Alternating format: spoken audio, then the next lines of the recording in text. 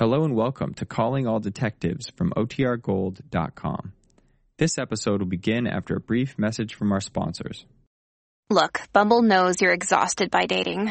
All the, must not take yourself too seriously, and 6'1" since that matters, and what do I even say other than, hey?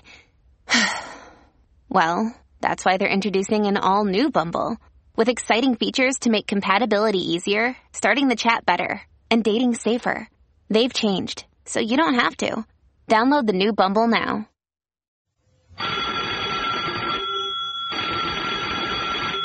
Calling all detectives.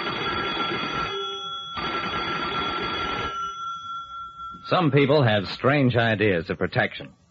I once had a case that involved a thief being set to catch a thief. That is the situation on this page from my casebook. The casebook of Jerry Browning, private detective. A private detective like me, Jerry Browning, never believes in old sayings. As, for instance, set a thief to catch a thief.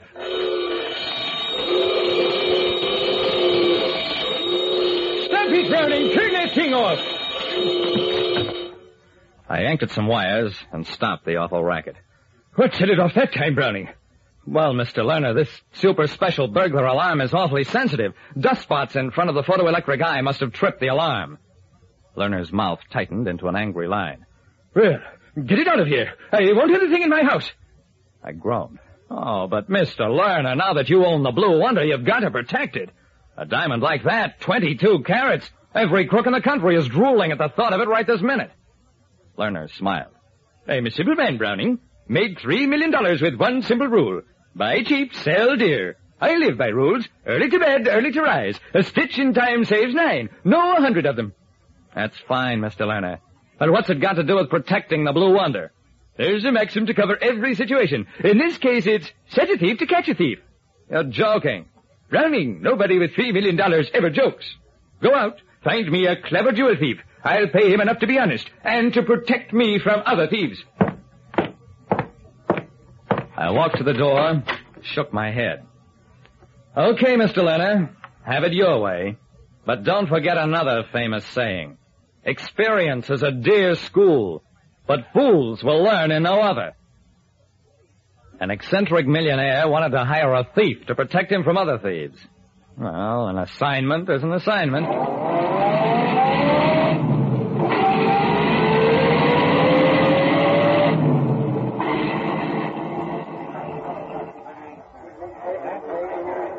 I found the man I was looking for, Velvet Joe Acton, at a waterfront bar. I walked up to him, put my hand on his shoulder. It's a lie! I didn't do it! I got an alibi! Velvet turned around and gave me a sick smile. Honest, Jerry. Whatever it is, I ain't guilty. Relax, Velvet. How would you like to make an honest buck, guarding the Blue Wonder? Sure. I mean, sure!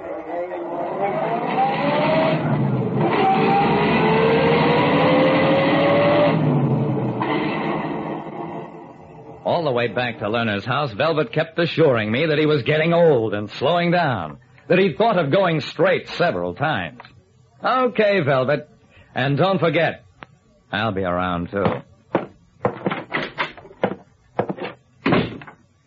After a long cross-examination of Velvet, Mr. Lerner appeared satisfied that I'd picked the right man. He led the way to a safe and let us see the Blue Wonder in all its blazing beauty. While Velvet and I were examining it, Lerner strolled over to a table that held a white crystal vase filled with flowers.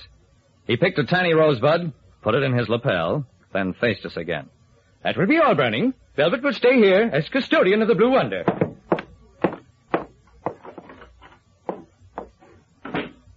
I was paid for such work as I'd done and gave the thing no further thought for about a week when I got a phone call from Velvet. Mr. Lerner, it seemed, was at that moment entertaining a guest who said he wanted to buy the Blue Wonder, and who Velvet thought he recognized as Pierre Soutan, an international jewel thief. Okay, Velvet, don't let this character leave until I get there.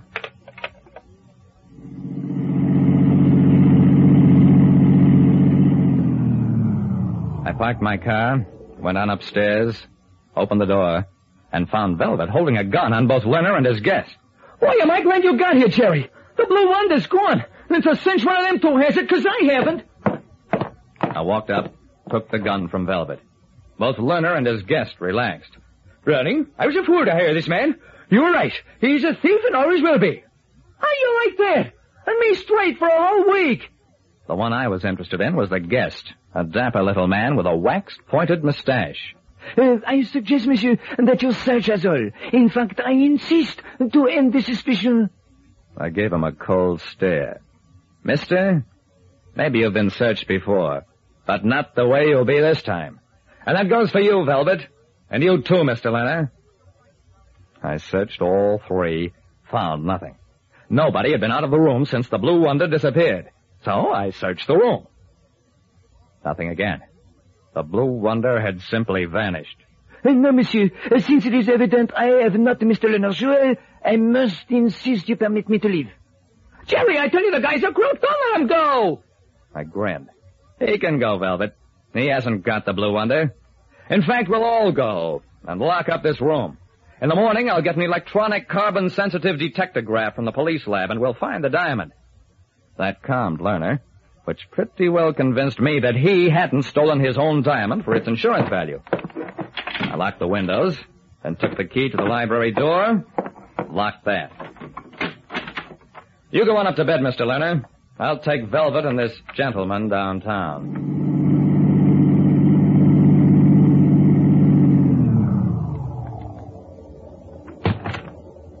As soon as I dropped my passengers, I turned the car around and headed back to Lerner's place as fast as I could. I had plenty of reason for hurrying. That stuff about an electronic carbon detector was strictly comic book stuff that existed only in my imagination. I was sure the blue diamond was still in Lerner's library, and that whoever had hidden it would be back for it.